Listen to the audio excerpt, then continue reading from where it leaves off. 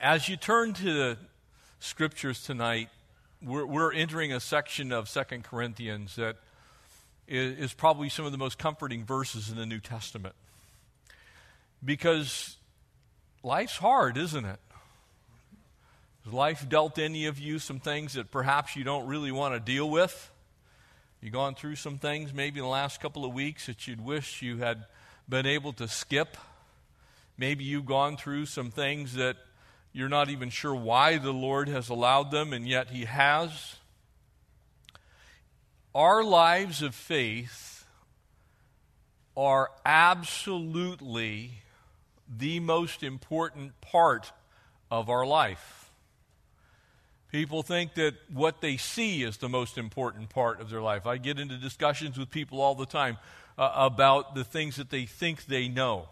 But ultimately, it is my life of faith that is going to continue onward after this mortal tent passes away and turns back into dust. And so the life that we live by faith is actually the eternal part of our existence. And so Paul is now going to give tremendous attention to the role of faith in our lives. And tonight, confident faith, we'll pick up in verse 13, and we'll take down through verse 18, the end of this chapter. Would you pray with me? Father, thank you.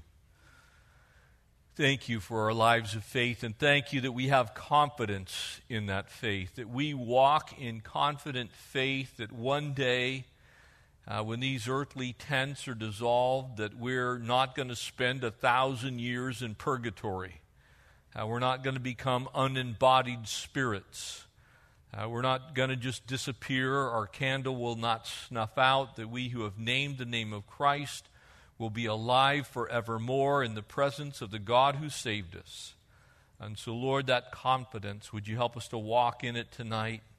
Lord, we bless you for giving us strength and getting us through those difficult times. Lord, strengthen your church, encourage your church tonight, we pray in Jesus' name. Amen. Verse 13, 2 Corinthians chapter 4, And since we have the same spirit of faith, according to what is written, and that's found there in Psalm 116, that psalm is a psalm of trouble. It's a psalm of someone whose heart is pierced, someone who's gone through a difficult time. I believed, and therefore I spoke. Why is that important? Because if you truly believe something, you can't help but tell other people about it. Amen? And I can prove this to you. There are people who right now that think the Golden State Warriors are still going to win the NBA championship. And they're confident. They're like, oh yeah, they're still going to come back. I happen to not be in that group. I think that Kawhi Leonard, who's coming to the Los Angeles Clippers next season, is going to get a ring and then come here. But that be as it may. When you believe something, you can't help but talk about it. We got people talking about the Rams. We got people talking about the Chargers. And we sure have people talking about the Dodgers. Amen? It's like it's like, oh yeah, this is the year. I pray it is in Jesus' name. I don't know that I can go another 30 years. But when you have confidence, you speak about it. It's part of your existence. When you truly believe something, in other words, you can't keep your mouth shut about it. Amen? I believed and therefore I spoke.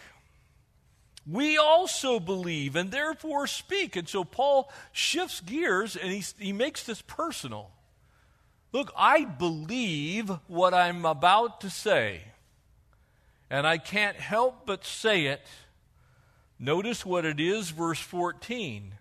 Knowing that he who raised up the Lord Jesus will also raise us up with Jesus and will present us with you. Amen? I don't know about you, I'm pretty excited about that. Because that means the same Holy Spirit that raised Jesus from the dead and took Jesus back to heaven is going to one day raise you up and present you to Jesus in heaven. Amen? Hallelujah. But you know, the church somehow is wandering around going, well, I hope I make it. I think I'm going to get there. We're supposed to have confidence in our faith. You should have confidence that one day when you have finished your earthly sojourn, when your time is over, when that day that's been appointed to you one time to die and then for you to sit at the bema seat of Christ and be judged for the works in this body, when you reach that day, glory! But the church sometimes, I think, doesn't even know they believe that. It's like, well, I think I'm going to go to heaven. I actually talked to a guy that professed to be a believer his whole life, and he actually said to me, I think I'm going to heaven. I know I'm going to heaven. I don't think I'm going to heaven. I'm going to heaven. It's probably the most certain thing in my life. I believe that beyond everything I know about science, beyond everything I know about this earth.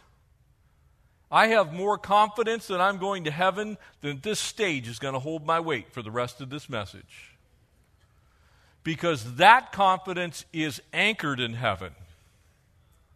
This is anchored to the earth. This will one day perish. I just don't know when. But heaven will never disappear.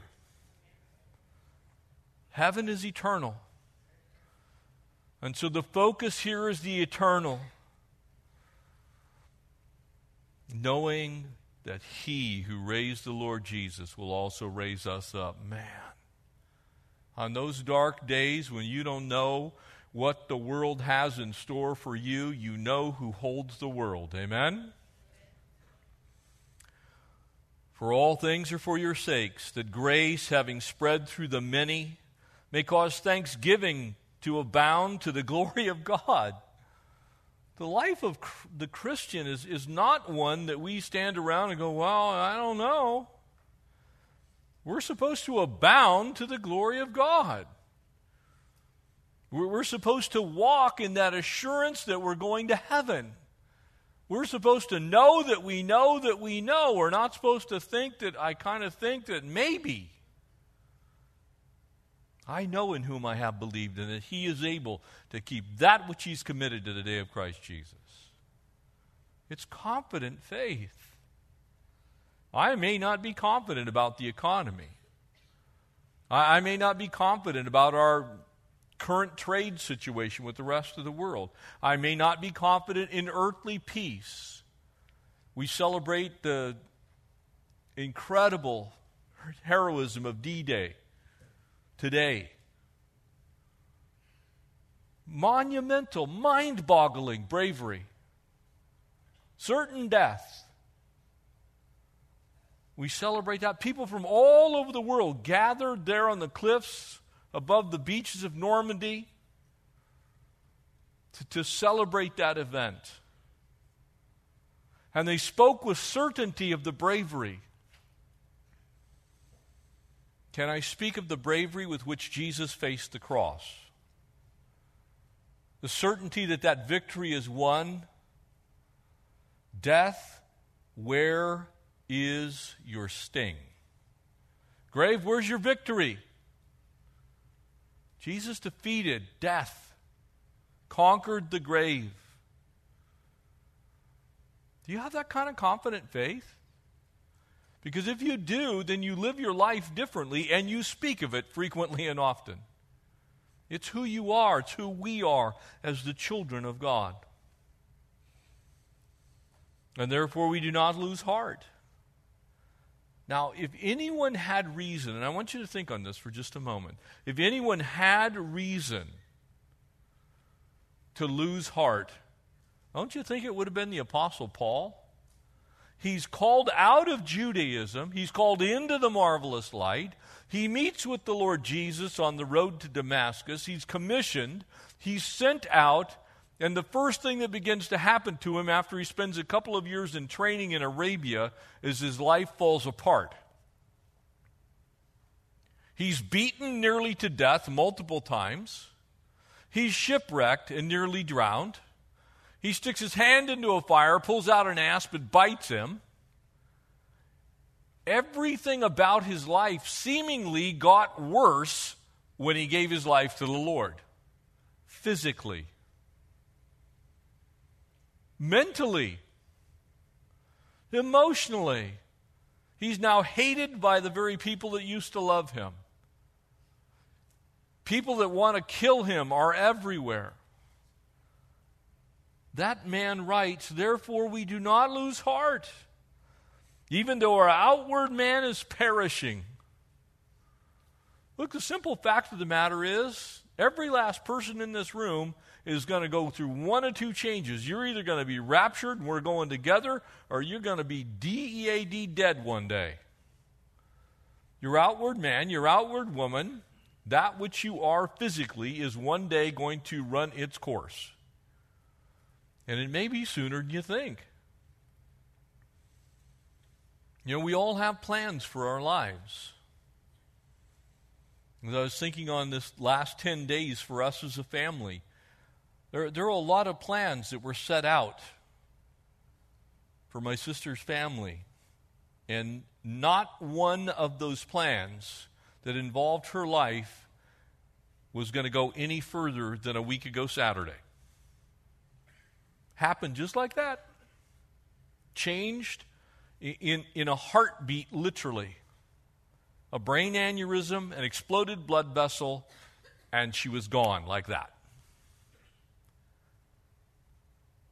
Is your hope in finishing your earthly plans, or is your hope in finishing the race that's set before you? Because if it's in finishing the race set before you, your last breath here, you're going to open your eyes there. Amen? That's the hope that Paul's talking about. It wasn't a fatalistic, oh no, I'm going to die.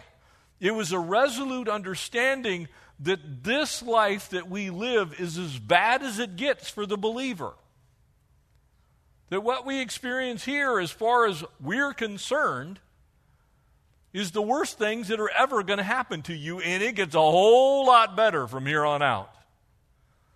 And so he was confident in his faith, because his faith included not only being saved for today and having eternal life right now, but the glorious life that we will live later. The wonderful things that God does in our lives even today. Yet the inward man is being renewed day by day.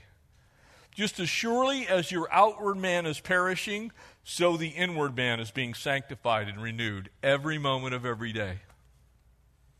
One part of you is getting worse every moment, and the other part of you is getting better every moment. And guess which part wins? The part that's getting renewed day by day. The part that's falling apart, it's going to keep falling apart until you fall all the way apart. Amen? One day the wheels are coming off your chariot, just saying. You're going to be walking around, it's like, oh, last day. And I don't mean to make light of it. We've been going through it. But I'm just telling you, the hope that we have is not in this life. It's not in finding a cure for cancer, as wonderful as that would be. I wish we would.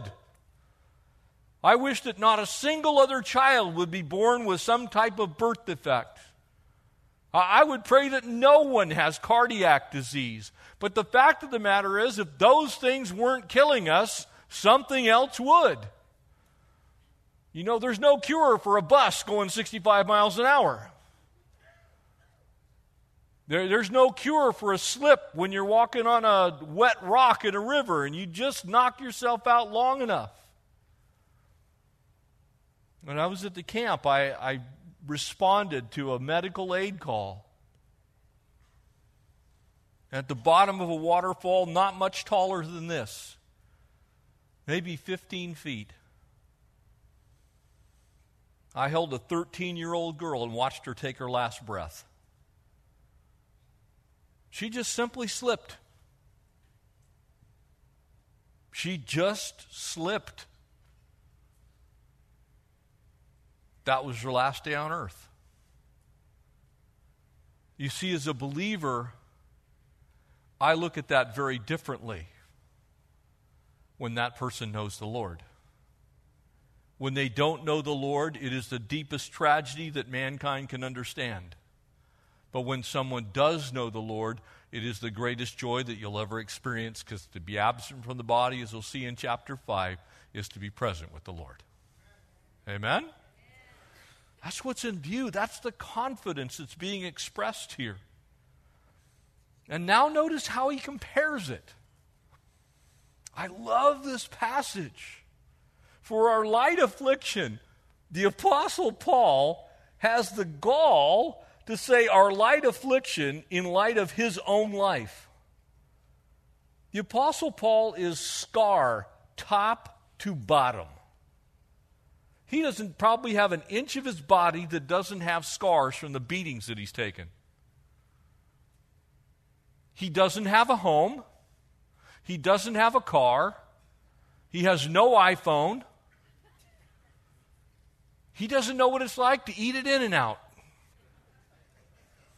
But the Apostle Paul can say, our light affliction. A man who was previously a religious attorney, a member of the most elite of Jerusalem, a man who was likely wealthy by human standards, who's lost everything in his entire life, who now owns nothing of any value, says, our light affliction, which is but for a moment, is working a far more exceeding and eternal weight of glory. Hallelujah. For while we do not look at things which are seen, but at the things which are not seen, for the things which are seen are temporary, but the things which are not seen are eternal. How are you living your life tonight? When you read this passage, when we read this together, how are you living your life tonight? Are you living it expectant of the glories of heaven, the rapture, the return of the church? Are you living it for eternity and with eternity in view? Or are you living it for today and all you can get out of this earth? You see, if you're living it properly for the Lord, then you're living in an eternal state of ascending expectation. In other words, my expectation gets higher and higher and higher the closer I get towards the end of my life. My expectation is much higher today than it was when I was 30 years old. Because I look at the world, I've gone through some of that affliction. And I know that I'm actually closer to heaven today than I was when I was born. Because the moment I took my first breath, I was on my way to my last one. It's just a journey. I'm heading that direction. And so the Apostle Paul says, look, I'm weighing this stuff out in light of eternity. I'm not weighing it out in light of temporal things. I'm looking at it from an eternal perspective. Can I tell you that when you look at life from an eternal perspective, it changes the way you see life? Things have a whole different value when you look at them in context with eternity. Can I tell you that a brand new car has almost zero context in eternity? Amen? Think about it. How long is a brand new car going to actually look brand new? If you take it to Home Depot, 1 day. Right? You know what I'm saying? How about a house? How long does it look brand spanking new? Until you let the dogs in. Until that first time it needs a paint job. How about a yard? Everybody loves to put in landscaping, and then you have to maintain the landscaping. You see, if you have a temporal perspective, an earthly perspective, then everything is in a state of decay. If you have a heavenly perspective, then what's going on in the earthly things is only preparing you for the heavenly things. And so it's exceeding in its weight of glory. It pushes you towards that glorious end, which one day is going to culminate with you seeing Jesus face to face. Look, the truth is our present sufferings may well end in death. But death is not the end of the story. And unfortunately, death is not the end for anyone. And hear what I just said. Death is not the end for anyone. Death is only a determining point of where you will spend the rest of eternity. Either in the presence of the Lord, which is fullness of joy, or separated from God, which is weeping, wailing, and gnashing of teeth. So you can understand why someone who doesn't know the Lord would fear death, amen? Because what awaits them is not good. But someone who knows the Lord, it's so much infinitely better than what we have here. It's like, get me home, beam me up, Jesus.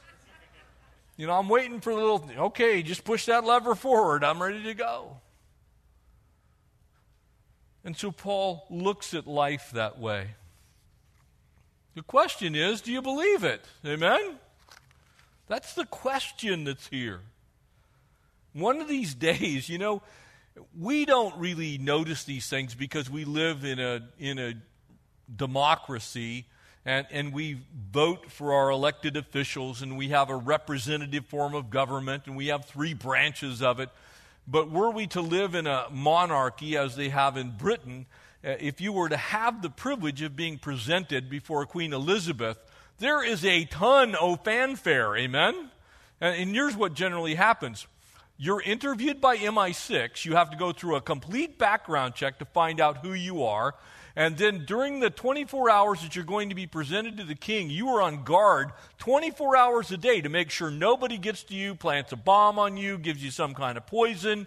And then finally you're brought into the queen's chambers if you're so fortunate, or maybe into Buckingham Palace, into a central room. And there's all this fanfare, and you're announced, and maybe you're going to be knighted and made a knight, you know, of the lords or whatever. But you're going to be brought into that place of royalty. It's a big deal. It's been estimated that the average cost to bring one person in front of Queen Elizabeth is a little over $200,000 US. To bring one person into her presence. By the time you pay for all of the guards and everything that has to happen, and the fanfare and the food and everything else, can I tell you, that is nothing compared to what's going to happen when you get to heaven. You're going to be presented to the King of Kings and to the Lord of Lords. You will be in the throne room of God. Amen? Do you believe it? You see, Paul was living with this incredible expectation of that day. He's going, one day I'm going to go see Jesus. And it affected the way he lived his life. Now, I don't know if you think about that, but as I've gotten older, it becomes a pretty big deal in my life. It actually is the thing that gets me through some of those tough days. It's like, one day I'm going to go see Jesus. This is not going to last forever. You see, when you're young, you go, I hope this doesn't end. Most of you probably, if you've been on a vacation of any length, you know that first day you can hardly believe you're where you're at. Or maybe the first time you took your kids to Disneyland. Do you remember what happened at the end of the day? No! I don't want to go. And they grab hold of Minnie's leg or something, and they latch on. I'm not going home. I want to stay in the happiest place on earth. You know what I'm saying? Because they think everything's going to end the moment they leave Disneyland, because the whole world is now relative to this one experience of goodness here on this earth.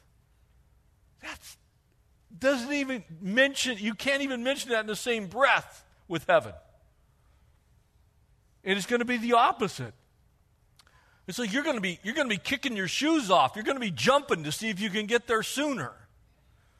You're not only going to be ready to leave this earth, you're going to be so delighted to leave that you're going to go, Yahoo!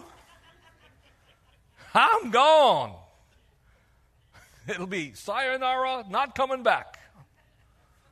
You're not going to, I just wish I could stay on earth a little while longer. Maybe I could just kind of grit my teeth and bear it just a little bit. That's why we call it the blessed hope, family. That's what Paul believed. He knew one day he'd be glorified and standing before the King of Kings. That's why he calls himself an ambassador in bonds. He said, that's why I boldly speak. Paul knew that one day his earthly travail would be over. And so in order to set the stage, he talks first about God's abundant grace. Look, you can't see heaven without first receiving his grace. And so Paul says, look, it's God's grace that gets us to this place to where I look forward to the end of this earthly life. And it's not a morbid death wish. It is a confident faith that says, look, one day heaven. One day, I'm going to heaven. Notice what it says, for all things are for your sakes, that the abundant grace might through the thanksgiving of many just abound to the glory of God. Aren't you thankful for abundant grace? Not just grace that saves, but grace that keeps. Grace that transcends your still ongoing difficulties. Grace that's sufficient for everything you'll go through. Grace that is sufficient for each day. Grace that will get you home. One day that grace is going to lead you right into the very presence of the living God. God's grace is going to do that. His unmerited favor. You're not going to go on some list. I don't know how many of you have ever tried to get in to see the President of the United States, but I can tell you what will happen if you do. You're going to go on a list, and that list is going to get a background check, and they'll eventually call you and say, nah, don't think so.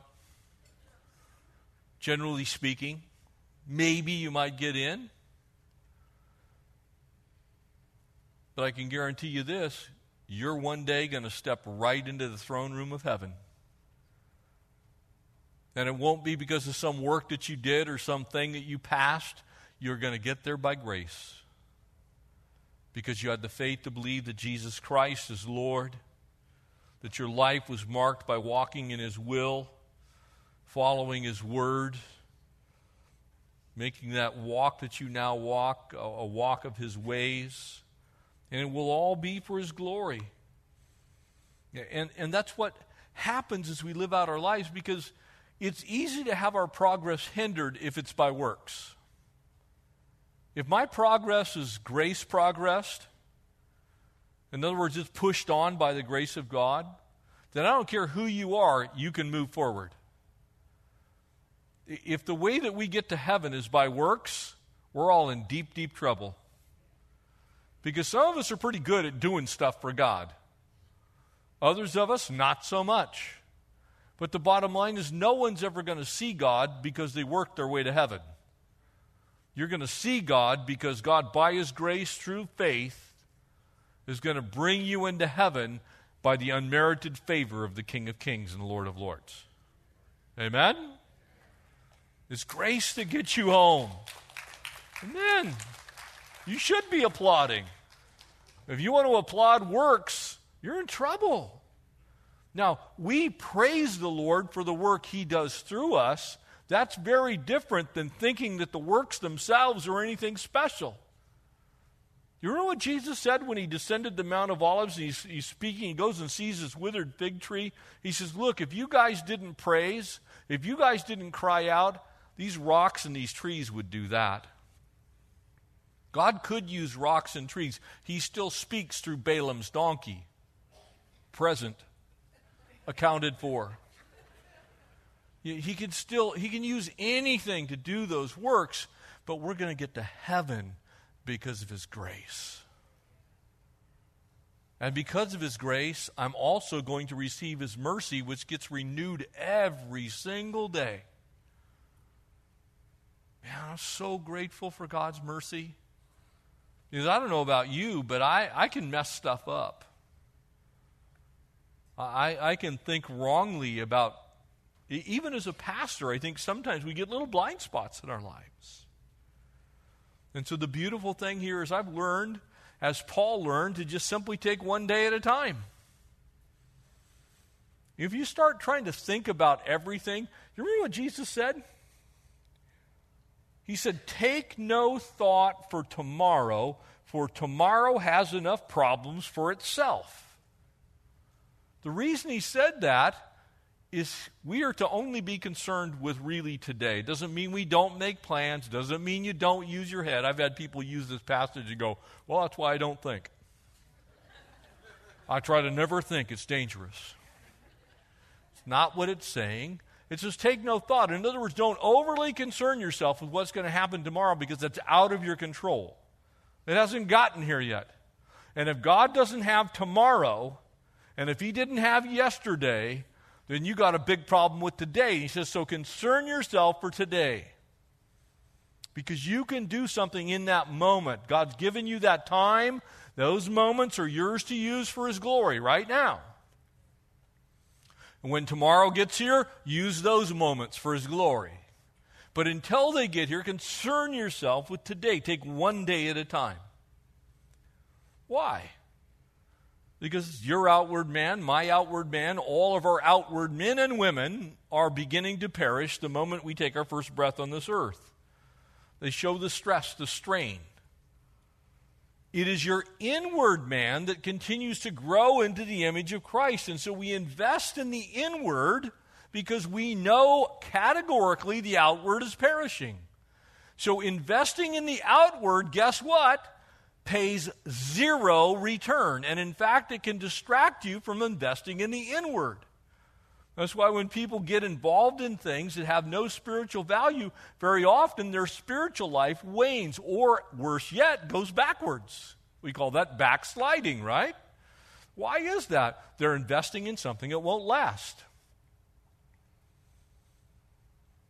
Back in the 1960s, and I know some of you in this room are old enough to remember this, back when we were still testing nuclear devices here above ground in Nevada specifically, there was this run on everyone building bomb shelters in their backyard.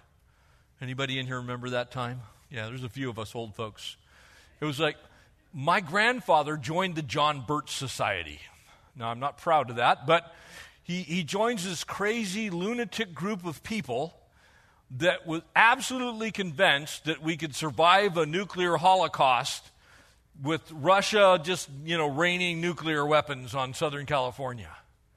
And I always thought to myself, what is the point of surviving a nuclear holocaust? That's kind of the way your life is without Christ. We are in the middle of a nuclear holocaust that is going to destroy ultimately everything. You are going to die. You are going to turn into dust. You might as well be vaporized by an H-bomb. And so we're concerned about making sure that our backyard has a bomb shelter in it. It makes no sense at all because this world is not our home. We're supposed to invest in heavenly things because those things will survive. In fact, they will thrive.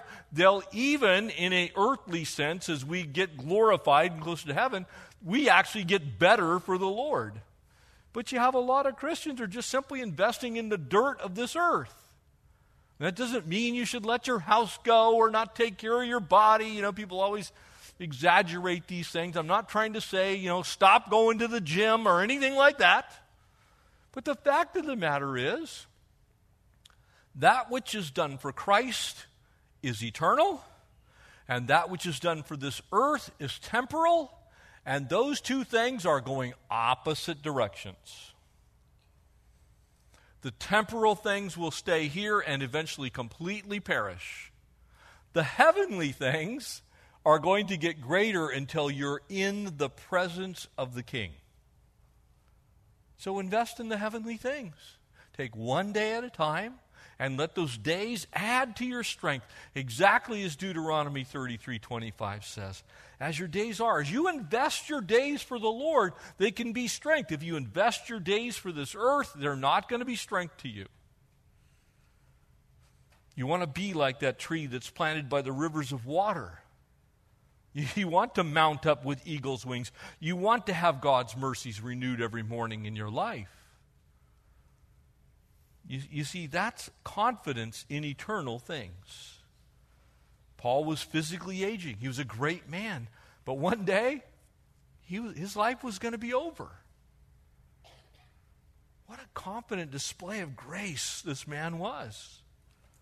What a manifestation of speaking what he believed he was.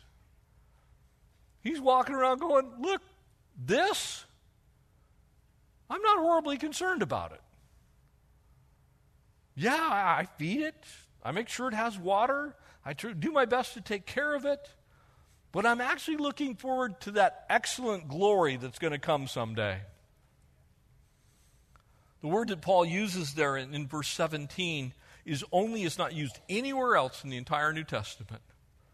And it means majestic or magnificence, and he couples it with the Greek word doxa, which means glory or praise. He says, it's magnificent glory, it's magnificent praise.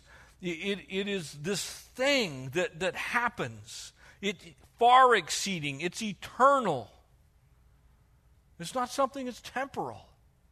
In other words, he's saying it's of a substance that we don't even have on this earth. It comes from heaven. It's an eternal thing. That's why when we look forward to the Lord's return, we're looking towards him coming in the clouds with power and great glory. We're not looking for him coming back and kind of being a little more of the same. It's going to be things this world has never seen before when the Lord returns. Paul himself was actually blinded by the glory of the Lord. And so he makes mention of it here. He says, look, our light affliction, which is but for a moment, works for us a far more exceeding and eternal weight of glory. He was eyewitness, just as Peter was, to the majesty of God. He understood fully that there was something so different about Jesus. That he was not of this earth. As much as he was a man, he was also God. You see, sometimes I think that we just remember Jesus as a battered man. I feel sorry for people who so humanize Jesus that they reduce him to just a man of sorrows. Was he the man of sorrows? Yes, he was. But he's also the Lord of glory. And he's coming back as the Lord of glory. Amen? He's not coming back as the beaten lamb that was slain. He's coming back as the King of kings and the Lord of lords. He's coming back to rule and reign. You see, he's coming back in his glory and in his splendor. And so Paul is referencing that. He's saying, look, all of these things are referenced to an exceeding and eternal weight of glory. Basically, he's saying this. He said, look, let's suppose that you could measure the glory of God. I don't know how you would do that, but let's say you could measure it somehow. So that in terms of currency or capacity, it would have some kind of weight. That here's like this bucket of God's glory. And what he's saying is if you took the glory of God and you put it on one side of the scale of your life, and you took all of the misery that you've suffered and you put it on the other side, the weight of glory is going to fling the affliction off of the scale on the other side, and you'll never see it. It's like instantaneous, far outweighs. The glory is so much weightier than the affliction that it's as if the affliction never occurred. That's how he's looking at his life. He's saying, look, the weight of the glory is so heavy relative to the light affliction that the moment I consider the glory, the affliction's gone. It doesn't belong on the same scale. You see, when you go in and you put your potatoes on the scale at Bonds, they're going to wedge, you're going to, it's like, okay, that's $4. The good news is when you put the glory of God, there's not going to be a charge for that because you received it by grace. But you have so much of it that it outweighs and pays for everything else that you've ever had. The weight of glory. That's how Paul could get through all this stuff, through all the battles that he went through in his life.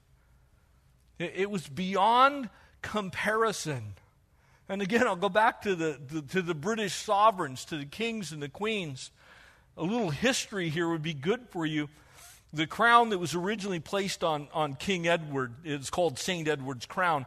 The crown of England, when it was first fabricated in 1066, was this massive crown. It had 440 jewels on it. And it weighed about 9.5 pounds of gold. And it was so heavy that they put a neck brace up underneath the chin, because if you wore it for more than an hour, it actually caused them to go unconscious. The weight of the crown pressing down on the head of the king caused him to go. It's not good when the king snores in the presence of his subjects. It's a pittance. It's nothing. When we receive the weight of the glory that's in store for us in heaven, it is going to outweigh anything and everything that's ever happened to you. And so Paul says that exceeding glory, heaven's glory, that which is visible is passing away. But that which is invisible, that's the real stuff. And that's where that glory is. The real glory is in the invisible. And so Paul says it. He says, look, this present suffering, these light afflictions that I'm going through, are so minuscule that when you pile the excess upon excess of the weight of the glory of what awaits us, it's like, why do we even think about life here? And so when Paul received a beating, heaven's glory was in view. When Paul was shipwrecked, one day I'm going home to heaven. When his friends deserted him, I know Jesus loves me.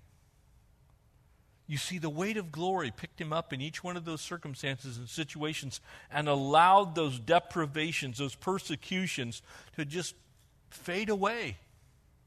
He says, look, I know what awaits me. That's why, as he would write to the church of Philippi, look, I can suffer the loss of all things because I know what lies ahead.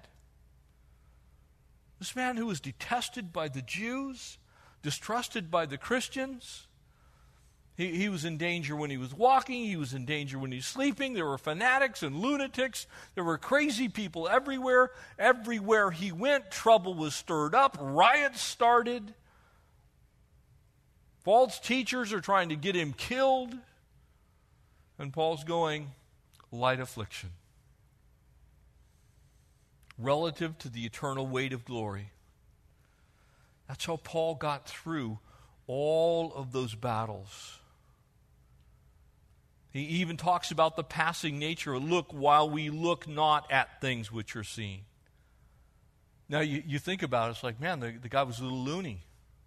How could he not see the scars on his own body? How could he not recognize he's in a shipwreck?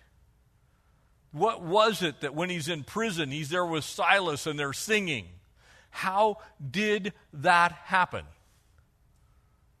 Well, he said, look, this stuff, this is lightweight stuff. Charles Spurgeon one day said, I was talking to my son Brandon today at lunch, and he goes, yeah, I was reading it through this passage as he was teaching his students, and he says, look, at the end of the day, all stuff is small stuff when it's compared to heaven. It is. Now, that doesn't minimize the pain you're going through. That doesn't make the tears unreal. It doesn't make the marks of the lash hurt less. It doesn't cause all those things to mysteriously disappear. But it does put them in perspective. Because on one hand, you have the visible things. On the other hand, you have the invisible things. One day, the visible things are going to pass away, and they will be no more. And only the invisible life of faith will exist in eternity. And that isn't going to be beatings. That isn't going to be inequity. That's not going to be unfairness. That will not be people taking advantage of you. That will be no unkindness in heaven.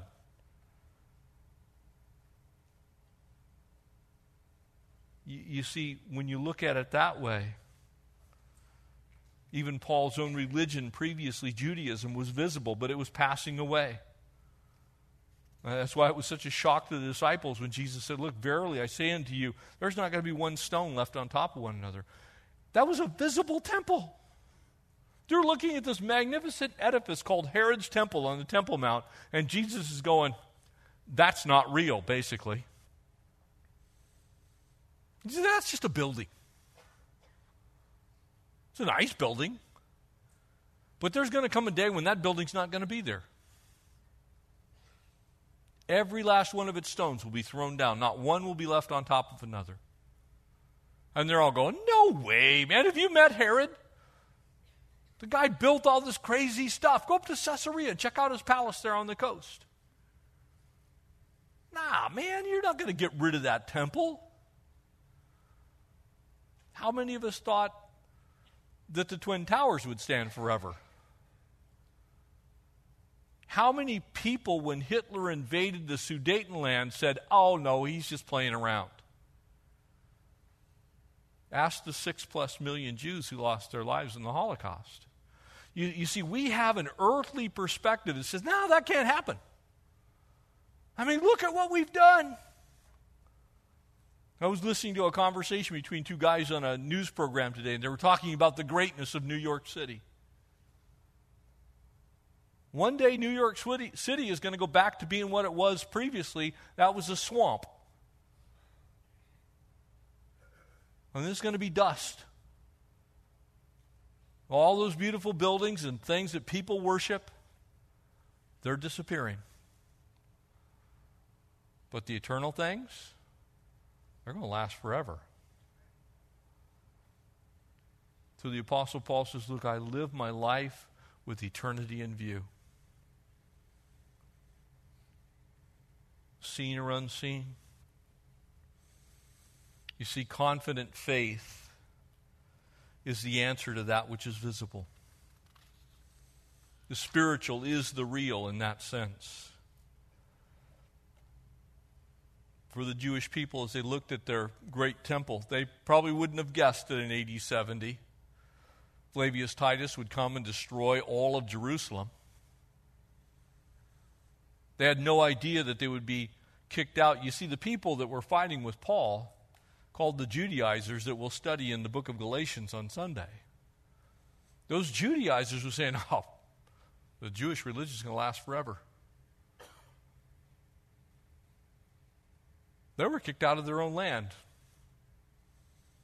and didn't return until May 14th of 1945. They were gone out of the land for almost 2,000 years. And that land was renamed by the Emperor Hadrian, Palestina. You see, they thought that their religion was going to last forever. That which is unseen will last forever. That which is seen will not last forever. And in that sense, the final answer calls for a life-transforming faith to come into every person's life so that we can believe on the name of the only begotten Son and be saved and begin that journey to glory. Because we who believe one day, I believe as Job did, I'm going to stand on this earth and I'm going to see Jesus face to face. Whether he comes back for me or I go to meet him and we come back together, one way, I'm going to be here with Jesus. I have that kind of faith. Now, people can call me crazy if they want, and some do. But I'll believe by faith and let people who worship what they see tell in the end who is right and who is wrong. I believe, and therefore I have that confident faith, that Jesus Christ is the King of kings and the Lord of lords, and that those that believe in him shall not perish but have eternal life. And one day we're going to get to meet him, and I can't wait. Amen? Let's stand and we'll pray together. Some of the pastors are going to come up front and they'll be available for prayer. Maybe you're here tonight and you've never made a profession of faith in Christ. You're saying, I don't have any confidence in my eternal destination. But you want to have that. When we pray and conclude the service, just come forward and say, look, I want to know Jesus. All these pastors or the prayer team leaders will lead you in a simple prayer, because all you need to do is believe that Jesus Christ is Lord to the glory of God the Father, and you will be saved. Because that's what faith does. Faith saves. Father, thank you for the incredible faith that we have. It was brought to us as a gift. Lord, that you, Jesus, on Calvary's cross, died in our place, paid the debt of our sin, and replaced our sin with eternal life and righteousness. And so, God, we bless you for saving us. We pray that you'd work in our lives to get us home to glory. Lord, we pray that the works that we do would bear testimony of your goodness. Lord, we thank you for loving us. Thank you for saving us. And Lord, I pray if there's anyone here tonight that does not yet know you, that tonight would be that night, that day of salvation. We bless you. We praise you. We ask all these in Jesus' name. Amen.